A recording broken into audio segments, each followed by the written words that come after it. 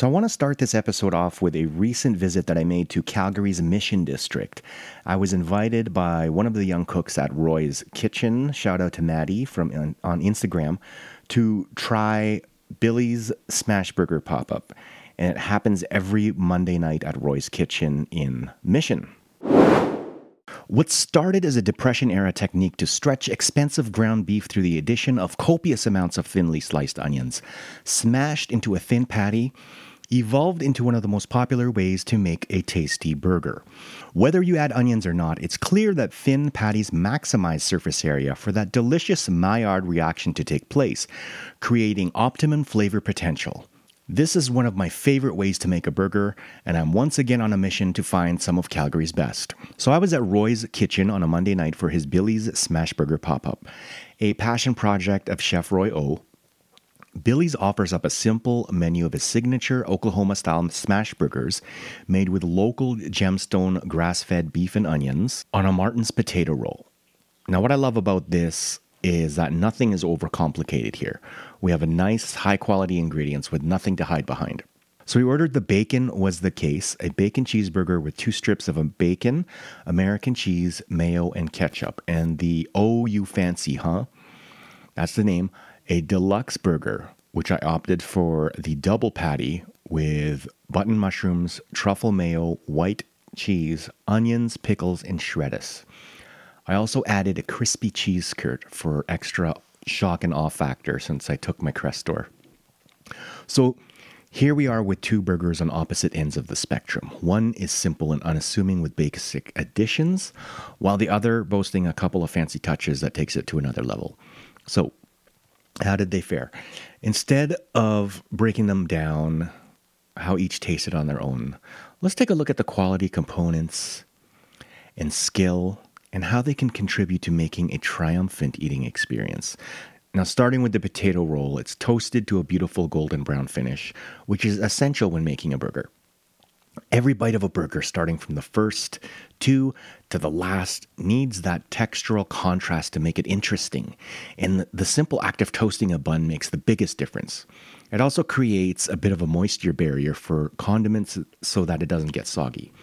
The patties, like I mentioned at the beginning, are made using the popular smash technique, which makes best use of its surface area of the patty for that beloved caramelization, creating those wonderful savory flavors that we all love.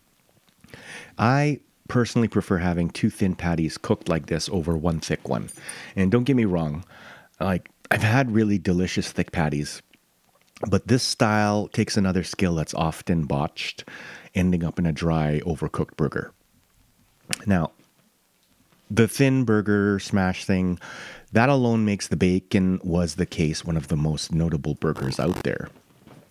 Now, if we look at the other additions that make up the fancy one, the truffle mayo is a nice touch that adds a little bit of aromatic essence to the overall experience without being too gaudy. Truffle is one of those ingredients that can be abused, like Drakkar Noir in a 90s dance club. But let's be clear that this isn't the case. It's really good. It's a good complement to the white cheese, the onions, the tang of the pickles. I went one up on this burger and ordered extra crispy cheese skirt. And I figured, why not? What I got was essentially a crispy cheese bowl, which acted as a capture vessel for all the accoutrements as I ate this behemoth of a burger. It was a creative way to make something delicious and functional, I might add, as a burger with this much roughage, which often means compromising the structural integrity. Now, I'm getting technical about burgers here, but he didn't add the slice of tomato, which would have made a catastrophe. So thank you, Chef Roy, for the very tasty and satisfying burger. And if you want to go check it out, Billy's Smash Burgers is at Roy's Kitchen in Mission, and it only is on Monday nights. So go check it out. Special thanks to Maddie for recommending it to me. So before we go any deeper here, I want to introduce my next guest. He's a Toronto-born chef that made his way to Calgary 7 years ago. And we met before at a restaurant called Foo Street Food back in 2017, I would say, in Mission. And then we met again in 2019 at a premiere for a movie called Ulam, in which we were both cooking food for the event. Now, In the Filipino community, he's been a solid representative of our culture, doing events like the Ulam premiere, live art nights at his restaurant Koi at the time, and his wildly popular pop-up concept Flip the Dishes. He's a chef at Latin American-inspired restaurant Fortuna's Row, located by the downtown riverfront.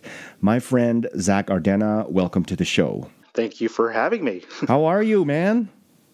I'm doing good. Just knee-deep in buyout Christmas season. Buyout Christmas season, yeah. So yeah, I've been seeing that on the Fortuna's reels there and stories that it is that season again, hey? Oh yeah, always a fun time. Yeah, perfect. So how do you find it like the corporate business to be still super busy? Yes and no. Probably not as busy as compared to last year, but we definitely are making some decent business like through the corporate events and private dining events and that kind of stuff. We're doing at least like 3 or 4 like a week right now. So yeah, business is good. Business is good. That's perfect. That's awesome, man. How's Miko? Oh yeah, he's doing great. He's doing great. Very cool. So today we are talking about pop-ups. Mm-hmm. And before I go into telling you how much I love pop-ups, I think I told you that at the beginning of the show.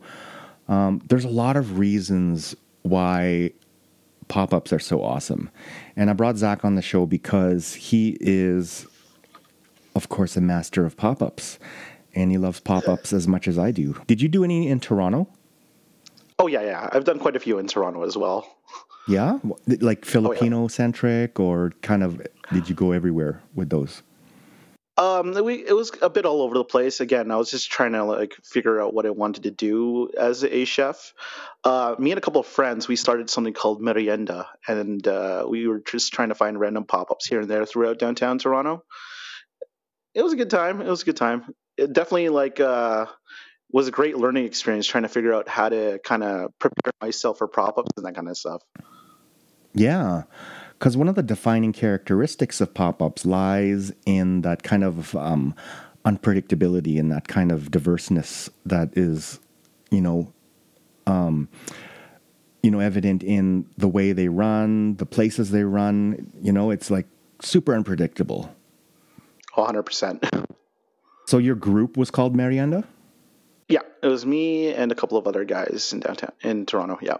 So that's the cool thing about it too, is like it's almost akin to like when you used to have a band, or if you had a band back when you're a teenager and stuff, and you're like a garage band and you like together you jam. It's the same idea. No, absolutely, yeah. And you can like play gigs anywhere, and it's like kind of that whole punk rock sensibility or street food sensibility to running a pop-up. It's always like in like weird, unpredictable places. And I mean, like, I know the longer you get into it, you can be, in, nice kitchens. Yeah.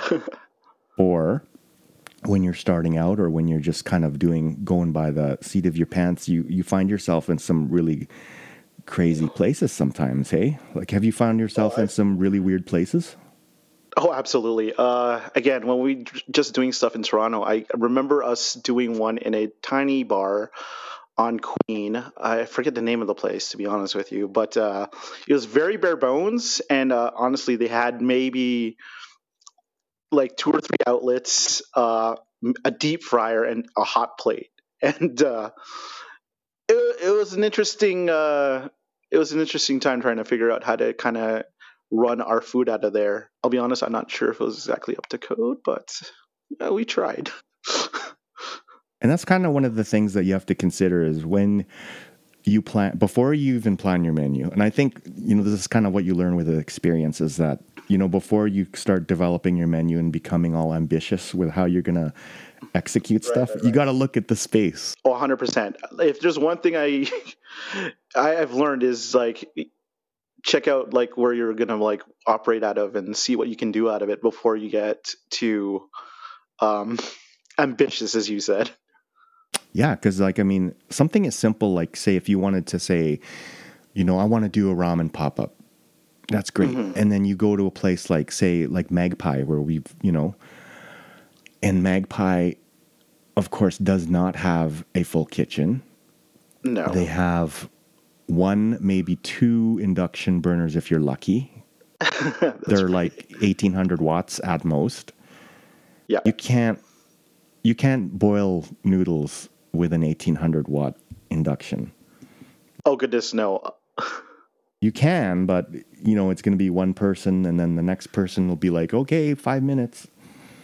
Yeah, it's a very delicate balance. I remember I had both burners, induction burners going, and if you set one a little too high, the breaker would cut out. And so, like when I was doing the steam buns, I had one pot boiling, but I would be like, okay, once it's boiling, I got to lower down the wattage on this guy, and then I had a kind of steam table set up on the other one. And again, you got to try to fiddle with it and make sure you don't um, kill the breaker. So it's kind of it's a fun balancing act. I still have yet to do one out of that location, but I've seen you, and of course, I watch Jordan cook through out there all the time, and then I seen Keisuke do his stuff out of there. Oh yeah, he too is a pop-up master, I would say. He is crazy. So, and I'll mention all of these people, of course, later. So, of course, your Calgary pop-up concept is called Flip the Dishes. That's right. And can you share the inspiration behind that? Like, what made you want to start doing this kind of thing in Calgary? Well, to be honest with you, as a Filipino Canadian, I grew up um, kind of struggling with my identity. This is a whole can of worms, sorry, but Oh, I feel you. growing up, like you struggle with your identity as a Filipino born in Canada, and you don't know like how you're supposed to act or conduct yourselves. Your parents are just like, okay, we want you to Assimilate. yes, assimilate, blend in, and try to be as successful as you can. And I guess in their eyes, assimilation would probably be the easiest route to success. Yes. So, of course, they spoke English, and you're right. Exactly. So again, I just grew up thinking, okay, I got to try to act and talk and be as white as possible. Were you like in Toronto proper, or were you like in one of the suburbs? Oh, I love this question. I was in Toronto proper. I was born in North York, like a very Filipino neighborhood along Bathurst Street. Ah, Bathurst and Finch, Bathurst and Wilson. Like Bathurst and Wilson is Little Manila unofficially. I don't know if it's officially, but we do hold a lot of Filipino festivals like in that area. yeah. And you'll see like a ton of Filipino restaurants around that area, which is great. I was born in Etobicoke. Haha. So borderline, I would say, right? And my cousins now, they all live in Mississauga. Good old Saga. So really, because this is an interesting subject, because the Filipino-Canadian kind of story, and I'm going to go into this with a nostalgia episode that we're going to be doing later on, which probably we should do with you as well. Ah, sick. I'd be so down. Yeah, because like in terms of like Filipino cuisine, you and me, since we're born in Canada, we have a different kind of lens of nostalgia when it comes to our food, as opposed to people absolutely. who, of course, have been, born and raised in the Philippines, right? Oh, absolutely. Yeah. Because a lot of the scope of what we experienced as kids growing up, a lot of the food that we have was probably at home a lot of the times, right? So it was always That's kind of right. like what you grew up having, what you had when you were sick, what you had after school. And it's kind of limited because there is no dude walking down the street with taho, and there's none of that shit. All of our stuff is very much like suburban or whatever, right? What we were raised with. Absolutely. But it is still as dear to us as someone else's memory, which is really special in that way.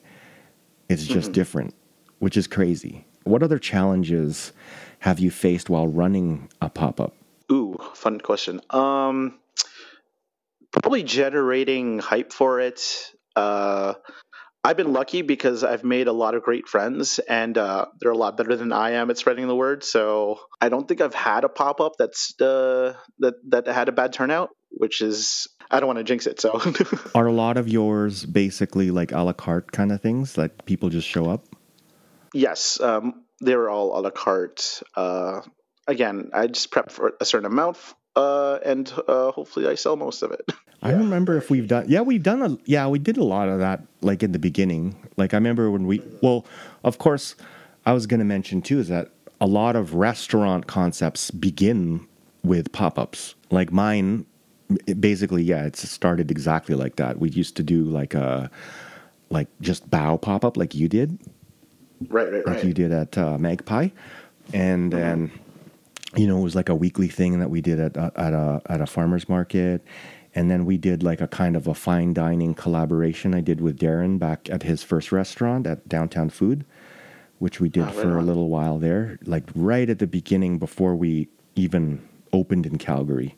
We did that. And it was just like, and a lot of reasons, and I'm getting to that now, is that yeah, it's fun, it's spontaneous, but it also, allows us to do kind of new things that we'd never, thought about doing or just always wanted to try in terms of like, dishes or concepts. Yeah, and then the first one that we did at Downtown Food was kind of like a fine dining meets night market, Asian night market kind of vibe. And we were just doing like stupid stuff. Like we did this like $35 congee.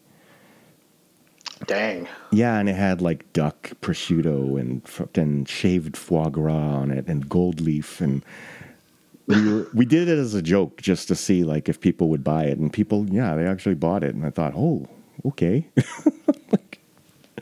But that was the first time we did bao, and the first time I made ramen, and it was a really good time. You learn a lot of things. Hey, like, do you find do you do a lot of like experimentation in terms of cuisine when you do a pop-up? Definitely. Just when I started, like, I had absolutely no idea what I was doing, and again, I figured I'd stick to things that I knew how to do pretty well. So, I guess I'm kind of on the fence on that. Like, I do like a handful of things I know that will sell, and then I do a handful of things that will be a little bit more on the experimental side. So like I remember doing one back at Shelter. I did a few bows, but then I did some other like crazy stuff like bakchang and stuff like that, stuff that people aren't too familiar with. So Do any of these techniques or kind of ideas make it into the restaurant? Either not necessarily the work with flip the dishes, but like con taco, for example. oh yeah. A lot of the stuff that we did back at Kami Taco, which is something me and Miko started way back in the day. That takes me back. Yeah, the stuff that we did at Kami Taco definitely paved the way for the menu over at Fortuna's Row. One of the signature tacos, I guess you could say, we started with was a soft-shelled crab taco, and when we finally opened Fortuna's Row, like several years after, we used the soft-shelled crab as like the as part of the arepa, Oh, and that was yeah, which was pretty dope. so yeah, translated from a taco to an arepa. Yeah, I mean it's not too far of a jump, but it was definitely it was definitely dressed up a lot nicer.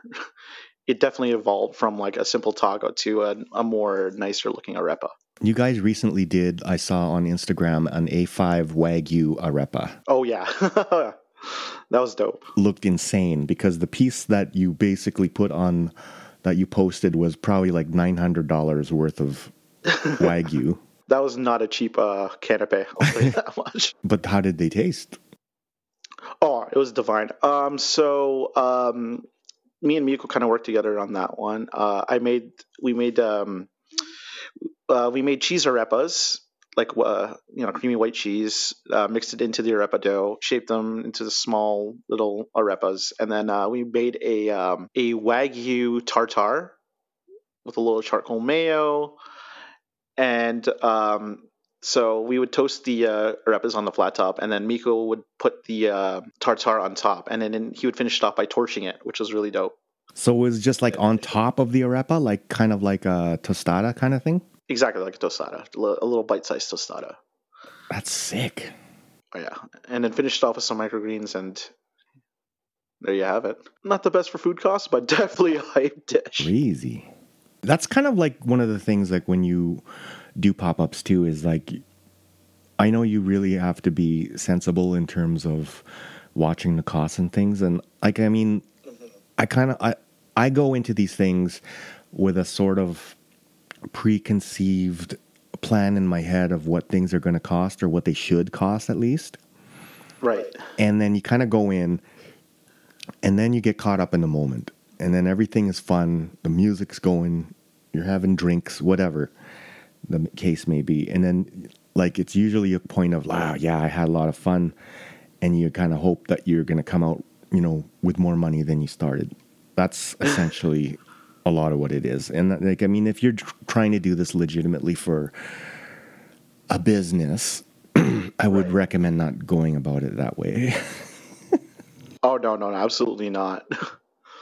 But like I said, a lot of restaurants now, like including Fortuna's Row, were birthed from the ideas and concepts of pop-ups, right? No, yeah. Yeah. And how long did Konmi Taco run for? Oh, geez. So I'm just trying to like remember how far back. So it started as, again, it was just Miko and myself just doing pop-ups in our spare time while we both worked at Blink Restaurant on Stephen Ave. And it was a hit. And then every few like weeks or every at least once a month, we would keep doing these pop-ups over at Shelter. And the owner Nick loved our stuff. And then I think it was around COVID time that it happened, and that's when I started working at Koi. But they continued doing the Konmi Taco. They continued operating out of Shelter, but since they couldn't do any bar service at Shelter, I believe they were doing a whole takeout thing out of there. So it was a great symbiotic kind of deal with them. So that, you know, they would use the tiny kitchen to sell their stuff, and then they would help kind of pay the rent over at Shelter. And I think they kind of had a package deal like Shelter, like since again they couldn't sell cocktails. They made like cocktail pre-batches, I guess you could say, like cocktail kits, and then I guess like the syrups and whatnot, and whatever herbs or whatever. And so like they would sell these cocktail kits alongside. The obvious question is like, oh, how did you survive? And it's you do whatever it takes. A lot of restaurants are still getting over it. Like, it's not just the fact that if you can survive the initial, 2-3 years, then you're okay. It's not like that at all, because you're dealing with the financial kind of aftermath of that. And that's why you're seeing a lot of places that are closing down now, like 3 years after, right? Oh yeah, absolutely. And that's another thing about COVID is like we all kind of had to learn to pivot in that way. One of the positives that came from that was, of course, it did change a lot of habits of the way people wanted to eat out or how people wanted to just, eat. That's right. In terms of it made a lot of money for the apps, of course, which, they're thieves. I'll say it now.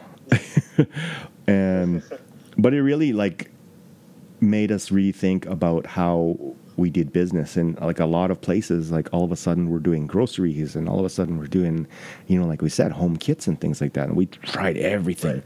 We did a ghost kitchen for a while as well. We did so much kinds of things. And at the time, there's really no such thing as a stupid idea. Not when things are that bad. It was a whole hot mess.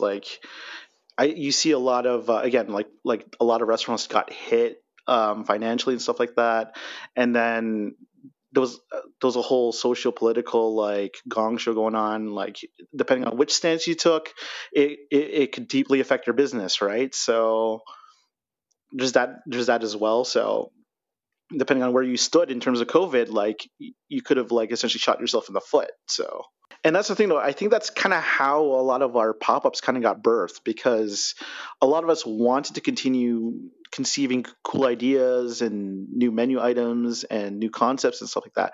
But I don't think we wanted to commit to having to like invest in a brick and mortar restaurant. And I think that is one of the best Hmm. reasons to do them, is because of the fact that your risk can be very much mitigated Oh, absolutely, yeah. while you test your, concept to see if it's sound and whatnot.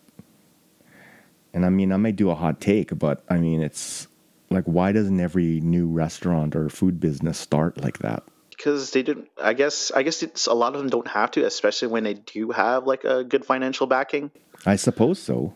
Even though with a good financial backing, you never know if your idea is going to be good or not. No, absolutely. You don't know Rather until than it waste sells. $500,000 or whatever it is that you put into a business, why not, test the waters? Exactly. Spend a few $100 here and there. Yeah. Yeah, exactly. Like you mentioned, Shelter. Shelter is one of the places in Calgary that does offer a venue for pop-ups. Hmm. And they've been around for a while now, I'm guessing, yeah? Yep. And you said they didn't have a bar? Or do they have a bar now? As in, they're doing bar service rather, Yeah, do or they?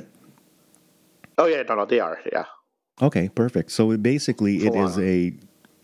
an all-in-one kind of venue to do your concepts, right? Yeah. Well, like usually, like we'll do, you take care of the food, and they already have their cocktail program going. So What's usually the deal there? Like, do you just apply and then?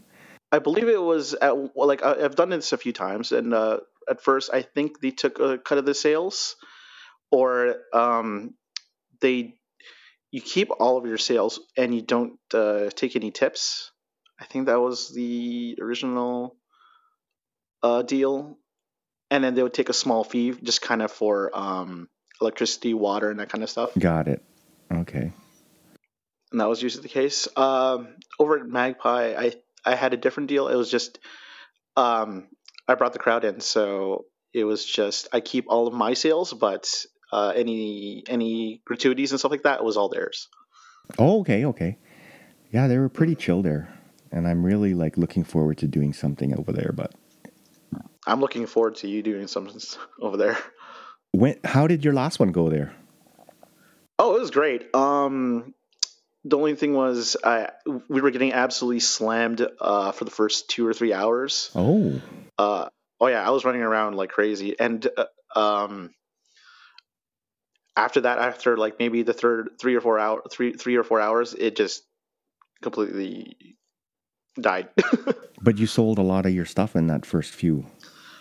Oh yeah. I made pretty much the same amount as the last time I did a pop up in there, and I didn't prep enough, I would say, and I sold out pretty quickly the last time I was in there. So I prepped a little bit more, so I more or less made the same amount, which is great.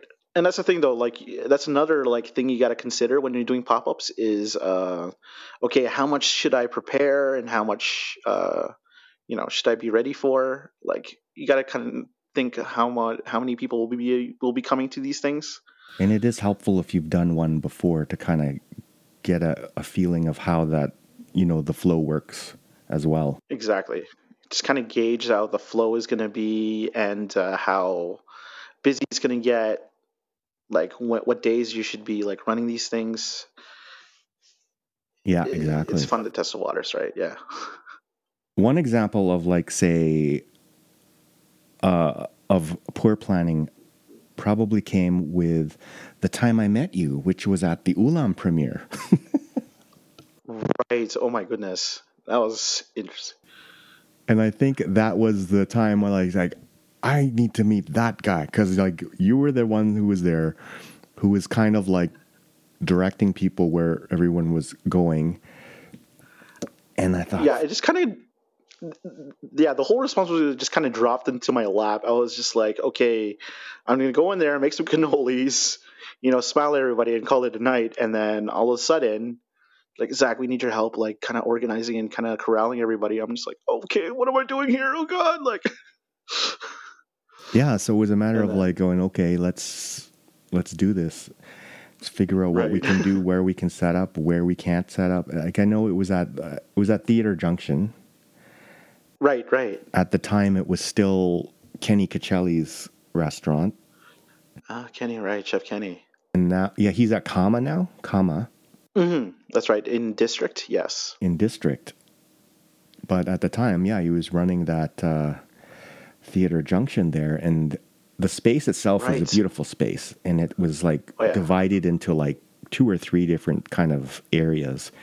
And I think the first place that we picked, they didn't want us to be in that place, and we didn't know because we had no idea where they wanted us or where we were supposed to be setting up. That's right. And like, yeah, we were in some weird reception area, like separated from the actual theater. And I guess they wanted us to kind of have like a mix and mingle kind of thing going on in the reception room,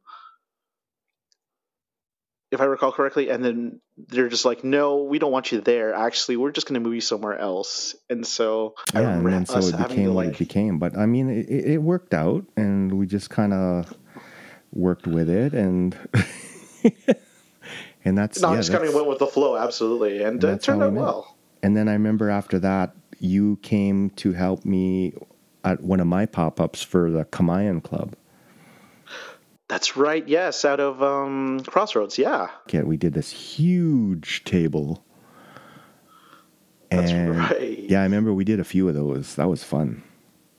Oh yeah, I love like Mayan things. It's just a lot of fun, I want to do and just more. seeing like another pop-up concept. Is that Yeah, what you're thinking? definitely. Another? I want to Oh, do another you know, Filipino pop-up concept. Yeah. I'm totally down for. If you're gonna do Kamayan Club again, well, I am so down. We just need the can we do it at shelter?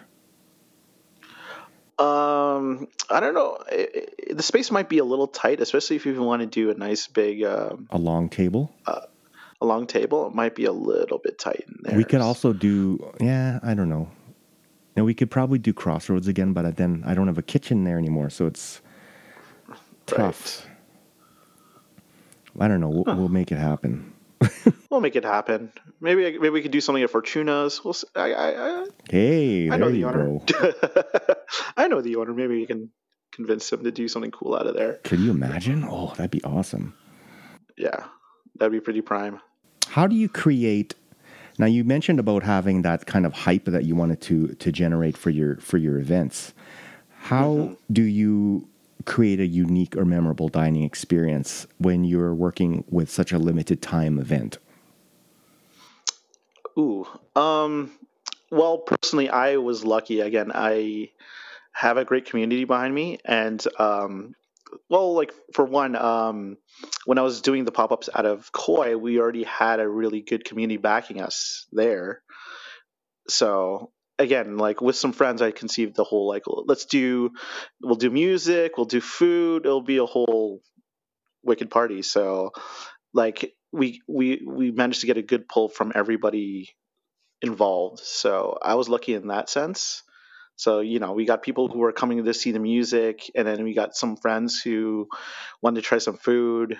And then we also had the artists who came in and they had their crowd come in. And so, like, I would say, like, you would have to, it's good to collaborate with, like, the community and make a lot of friends and work together, I guess. Now, of course, there's going to be a lot of people who are aspiring to venture into either a food business or want to do something like this. What kind of advice would you give to aspiring chefs or entrepreneurs? Um, don't dive right in. I would say test the waters. It's a very spicy business. Um, I've seen a lot of restaurants like be built and fall within the span of a year. Um, I would say like the whole Rome wasn't built in a day. Slowly build. up that kind of brand, learn what works best and what you do best, and kind of hone that to I think that really. entrepreneurship is one of those things that can show you in the shortest amount of time what you're lacking. I'm not trying to put this into nice words because, entrepreneurship is not pretty. Oh, it's not. And I mean, if you have skills that you definitely don't have, this is definitely going to show you that in a very short time. I don't know. I feel like you kind of have to go through that, the growing pains. Um, I don't think there's I don't think there's a shortcut to success. It's you kind of slowly have to go through all of that and experience the hardships of it all, and by experiencing the hardships of it, like it's easier to enjoy the success of it, and learn from your mistakes. Yeah, definitely. Well, obvious, and like there's there's a ton of other guys who've done this before, so it's really important to be able to talk to people who've done this before and kind of learn from what they've experienced as well, I guess. I think in being in a business that is this difficult to navigate, it's surprising, or maybe surprising to someone who's new, that there are a lot of people that you can ask and that'll be happy to share that kind of knowledge with you. Definitely. Oh, absolutely. Like, especially the restaurant community, we love seeing new concepts and stuff like that. It just means we get to try new foods and new experiences and that kind of stuff. And that's like the whole reason why we got into this business. Can you share a specific dish or technique that you've recently discovered? For me, I guess just doing a lot of deep research and going into the history of the Philippines and going pre-colonization type stuff. Um, I've been doing a lot of reading, and I've came across I forget the name, Peranakan cuisine. Am I pronouncing that correctly? Well, anyways, it's kind of the Chinese Thai history of the Philippines, kind of how the Philippines was originally a hub for a lot of cultures: the Chinese, the Thai, the Indian. I'm sure you know all about that. And there was a lot of cool concepts that were there behind. Like you could see it in Malay cuisine and the neighboring countries, and I've gotten to be almost obsessed with that side of Filipino cuisine. And so when I conceived the bakchang, I thought, let's look into the ingredients that were involved in that kind of stuff. And so it's like the one ingredient in particular. You see what's it called? The butterfly flower, the blue one. And so it's blue when you dye it and stuff, but when you add an acidic element to it, it turns purple, which is really really dope. And yeah, so at my last pop-up, I did a kind of a kinilaw, like a kind of a ceviche, using this blue flower. So um, when you use it and mix in like the lime juice, like kinilaw, we use lime juice or calamansi, and so I made kind of um, uh, okay, this is leaning into the Spanish part of it, the Latin cuisine that working with Miko all this time. I made a leche de tigre using fish stock, um, lime juice, cilantro, and then like introducing this duck anchan or beef flour into it. And the color was absolutely amazing. It was like a purple. It had a purple color to it, and so when I presented the dish to people, they were just absolutely blown away, and I'm just like, wow, I can't believe I actually managed to conceive this. This is really cool. Like a purple ceviche, more or less. And it's not It was ube. insane. And it's not ube. Are you I sick think of all of ube? us have like ube fatigue at this point. So, I know, yes. So, given the significant presence of Filipinos in Alberta, or I would say in just Canada in general, how do you think food, the food landscape's changed or been influenced by this diverse community? Like, do you think it has had an impact? Like, I'm seeing a lot of, we're seeing more like Filipino restaurants now, definitely. But do you think it's at a point where we can still be blowing up? oh no, absolutely. I don't think we're that big on the Calgary food scene just yet, but you can see it in different in other cities like LA, Vegas, Yes. like Toronto for sure. Um, like we do have restaurants here in Calgary, but like until I see something in the downtown core, like modern, like cooler concepts instead of the more traditional takes, then we'll It's still very much in the early stage, like turos and just like exactly the basic stuff, right? Like the right. maxes and The Max, the Adobo, the Lumpias, the the Jollibees. there's no one really taking it that step further to modernize or to reinterpret or to reinvent in that case. No, Which, absolutely. yeah, I think we have a lot of, well, and that just, it doesn't mark really like that we're still low on this ladder. It just kind of No, says like, hey, there's a lot of opportunity to grow and to evolve in this city. no, absolutely. Like I'd love to see a like contemporary Filipino restaurant in the downtown core. That would be absolutely dope. So, in your experience, how does the act of sharing Filipino culture through food, through your pop ups and concepts, contribute to building connections in this community? Do you find that is different than the work you did in Toronto? Well, for me, like sharing that kind of stuff was an opportunity for me to kind of get back into my roots, like and connect with the Filipino community here. To be honest with you, I wasn't really familiar with the community back in Toronto, so again, that's at that point I was still kind of struggling with my Filipino identity. Being here kind of helped me get in touch with the my Filipino roots. It all started when a pastry chef friend of mine who worked at a Hotel Arts, him and another friend, Ellie and Jose. Sorry, Jose. I'm sorry.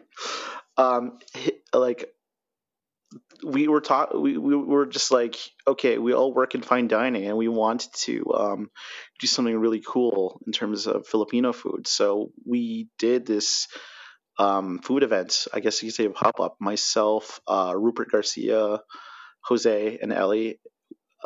We did this out of Oxbow, and that was really Jose? where it Oh, started. yeah. Yes, Yeah, he was at the yeah, premiere too. that's right. Yeah, we And were on the chef panel. that's right. We were snacking on we were snacking on Yes, the lechon head. lechon in the back. That was a great dinner. So they had they brought who was it? Pacific Hut brought a whole lechon to the That's premiere, right. and basically they chopped it all up for all of the guests, Hmm. and it was you and me and Jose. We took the head and then brought it to our seat for the movie.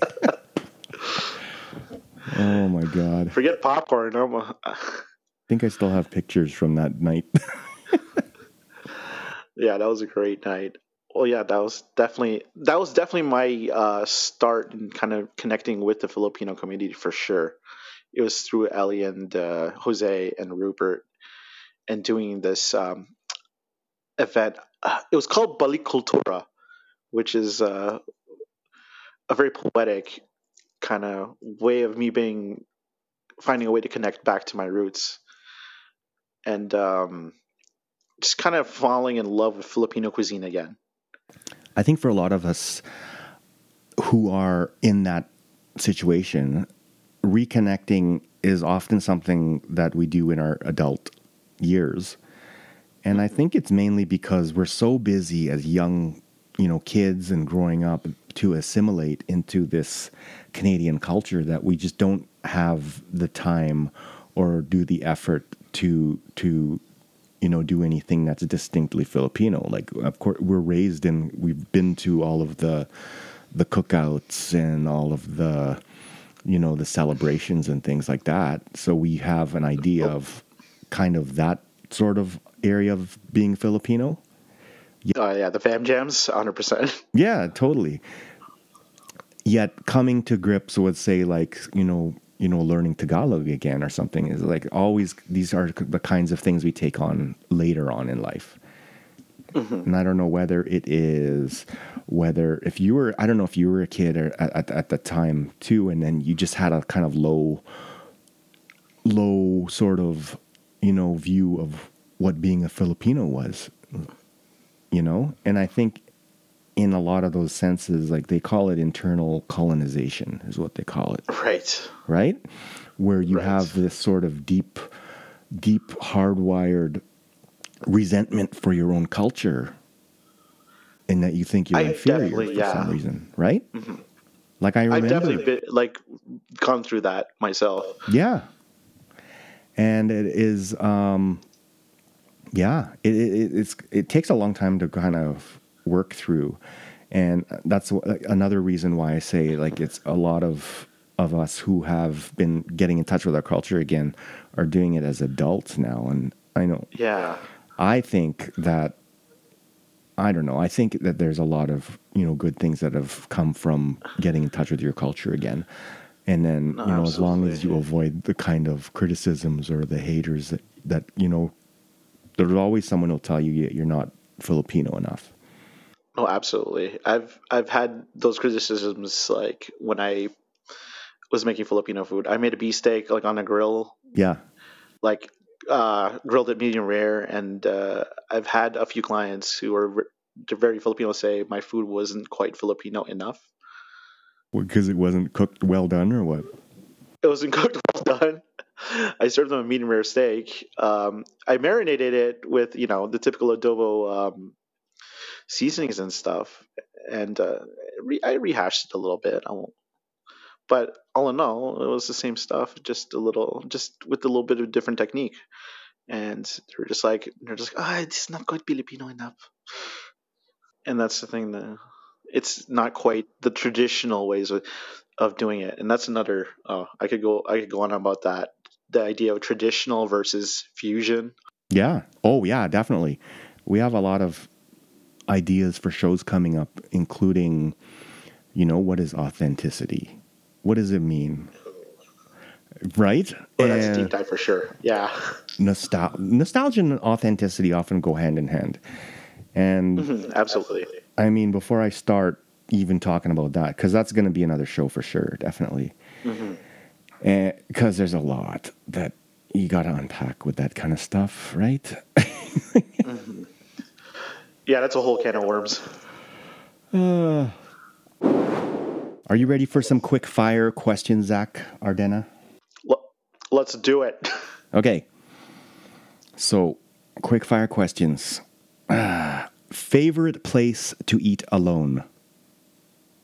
First Street Market. First Street Market? Yeah. Yeah.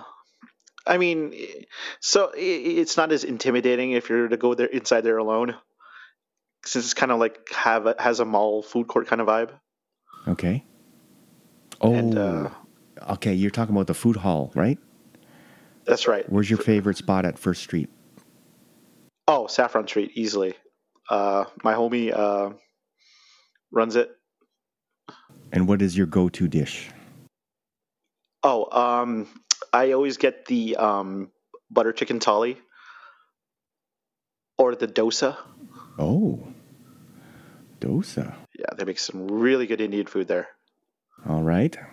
Best burger in YYC. Ooh, controversial. It is. I'm going to say Billy's. Really? I'm going to say Billy's. Okay. Yeah. And you said which one is the best one, did you say? Which burger? Yeah. Or... Do you like? Just the two patty one. I forget what he calls it. Do you like the cheese skirt? Oh yeah. I'll do the two patties with the cheese skirt. That's what I did last time. Oh my god, that was unreal. I got the one with the truffle mayo. It was delicious. I remember doing that. I did do a glizzy, and I got fries and a root beer float. Oh yes, that's the one where you're eating the glizzy over the fries. That's right. No shame here. Workout, like no. I love to eat. Okay. I may have had an edible too. Whoops. Yes. Oh, definitely. That's like a great night out, I think. Oh yeah. And you can't really find anything really good to go to on a Monday, so. Yeah. And it's like an industry, it's like our Saturday, and it's, I don't know, there's something I love about those industry days off. Because no one shares that day except if you're, obviously in industry. Yeah, and you get to go to your favorite spots without having to worry about it being too busy or anything like that. And I was recommended to eat there by one of the cooks there who had met me on Instagram. Her name's Maddie. Maddie, shout out. Thank you. Yeah, so she said, yeah, you could come to Billy's. And of course, the day I went to visit, she got cut. So she was like, yeah, I'm just sitting at the bar now. Okay. But it was good. It was good. It was a good experience. Okay, you ready for the other one? Okay, let's go. Favorite bowl of noodles that's not ramen? A favorite bowl of noodles is not ramen.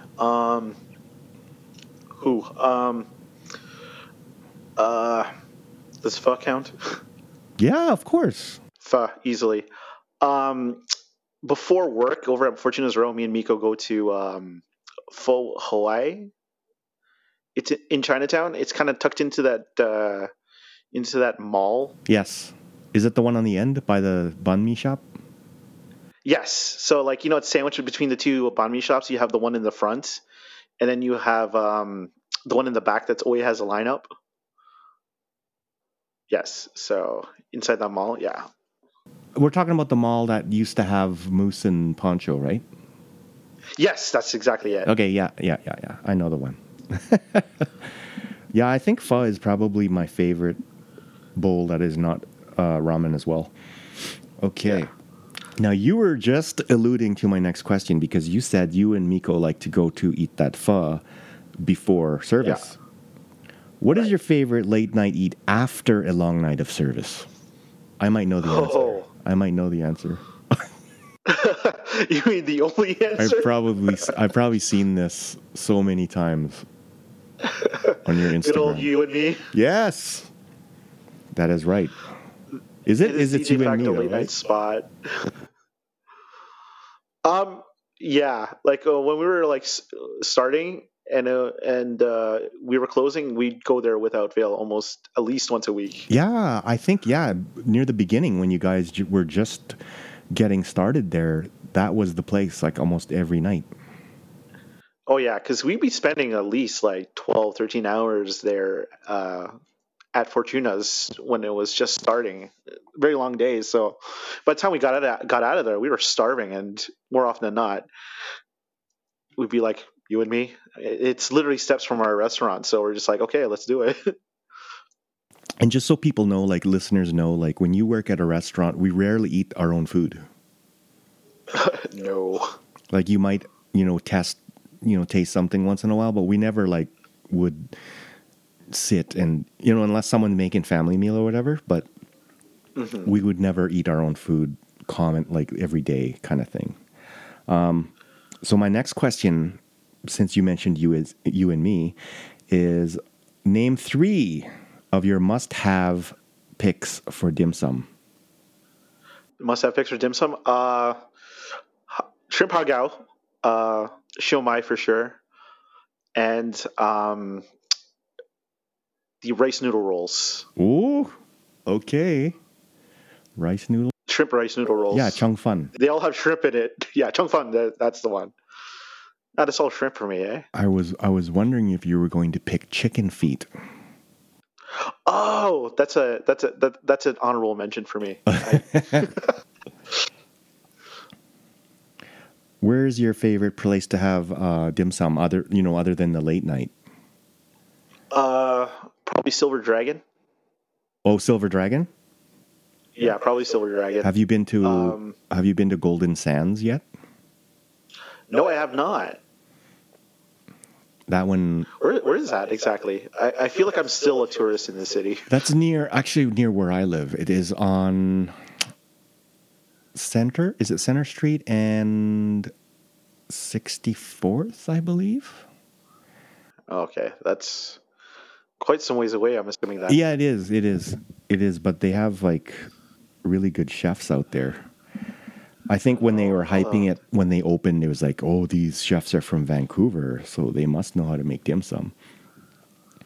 But they do solid ones. A lot you can tell they do in-house because they're different. Like the presentations are different. Like they make their, some of the stuff, it looks different than the things you get at, normal other dim sum restaurants. Because, a lot of them just get their stuff frozen from somewhere. Because, it's a skill, man. Like if you're a chef for dim sum, you went to school for that shit. And the fact that, I don't know, like people on Facebook who on the boards will talk about, the best dim sum spots, and then they'll always bitch about how it's not cheap.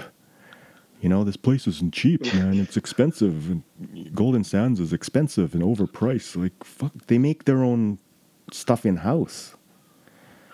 That's right. Like, how would you compare the skill of someone making dim sum? Like all of those different shapes and folds and, all of those, they're all like complex foods, right? How would you how could you say that's different from say someone like a chef who's making omakase or, a fine dining guy with his tweezers doing something? Like, how could you say that's at all anything different, or that one should be so much cheaper than another? Like, no, I don't think that's fair, especially if you've been spending years upon years being able to make these dumplings. You're paying for the experience. It's also I don't want to go into this is another deep dive, but it's also just kind of how do I say this? Were you going to say how racist? People perceive different cultures, I guess. Yes. I was going to say that. I was going to say the R word. You totally say it. Yeah. Yeah. I was kind of skirting it, but yeah, it's a bit racism. It's a bit of racism. They expect certain cultures' food to be cheap and dirty. Like, how often do you hear about Chinese food being cheap, dirty, and greasy? Which I think is not fair. We haven't even started even talking about the MSG thing either. Oh, jeez. Again, that is a racist concept in itself as well. Yeah.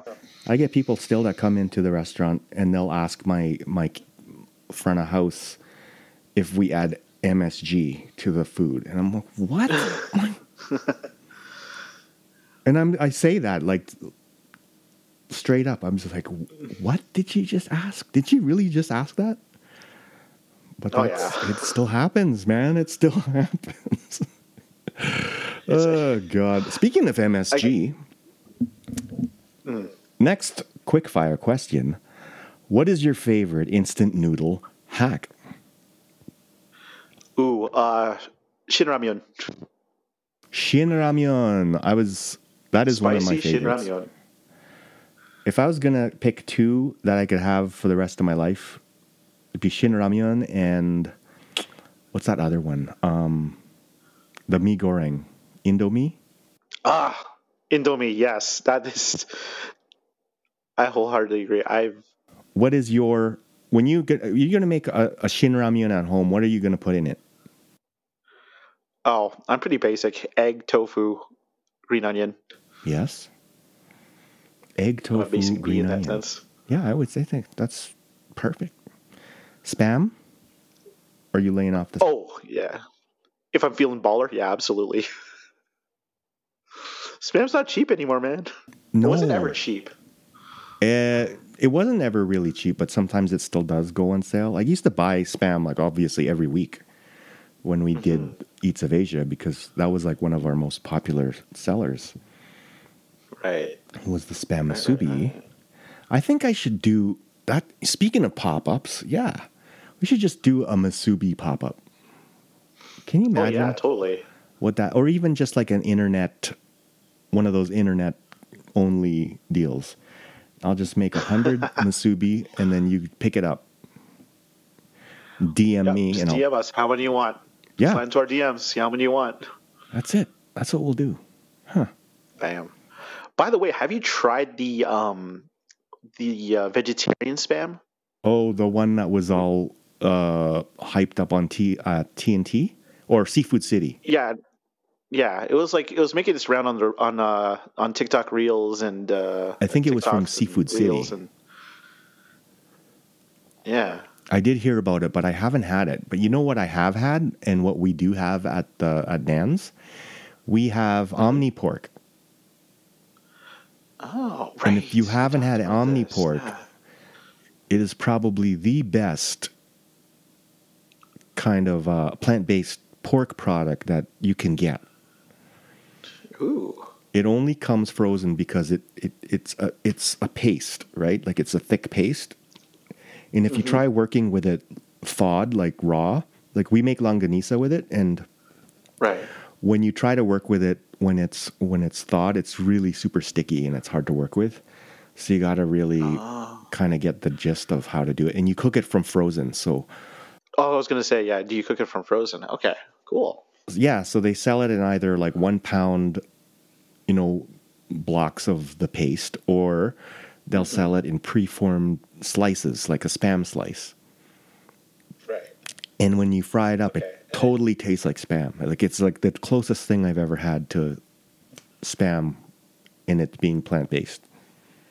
Neat. I'm gonna definitely have to try that. Maybe throw it into a bow next time at Magpie or something. Yes. There's a great idea. Or make like I made pad krapao with it too. It's so good. Like it's crazy. Taiwanese fried chicken or chicken karaage? Ooh, I'm gonna give it to Taiwanese fried chicken. Oh, okay. Yeah. Please don't kill me, Japanese friends. But I remember my first experience with. Sorry. There's just more complexity to the Taiwanese fried chicken. Yeah, it's the 5 spice for me, and It's the 5 spice. It's I think the finish they use, because it has a little more texture variation than just simple dredging. right. Um, I remember my first experience with Taiwanese fried chicken. It was the big. They had the whole big chicken breast where they pound it out thin, and it's just a massive piece of chicken. Oh yeah, I know the one you're talking about. That's yummy. Oh, it was really good. The first time I had it, I didn't know the bone was in the middle. Oh, I ate it too fast and definitely almost choked on a chicken bone. that's like when you have the Macau pork chop sandwich. Mm-hmm. They usually, it's a bone-in pork chop. Lesson learned. Lesson learned, indeed. So, Zach, thank you for being on the podcast. It was awesome to have you. Mm-hmm. Oh, thanks for having me again. And if anyone can find you on Instagram, you're at... Yeah, my personal Instagram, which I'm more active on, is Zacariel, ZACARIEL_. Okay, and then the pop-up is flip.the.dishes. .dishes, yeah. And of course, if anyone wants to see you in your native habitat, go visit Fortuna's Row. Yes. Yes, definitely come visit Fortuna's Row. The space is absolutely lovely. The food is top notch, and the drinks are impeccable. Oh yeah, we have a wicked cocktail program there too. So Special thanks to Chef Zach Ardena of Fortuna's Row for being with me today. And of course, you can find the links to all the spots we talked about in the show notes. If you enjoyed this show, please rate and review, share with your friends, and help support us by making a donation or buying some merch. The Musubi teas are available in the shop and are the perfect gift for that discerning foodie in your life with the holidays coming up. Thanks for listening. My name is Jade El Coro, and you've been listening to the Aimless Cook podcast. Peace.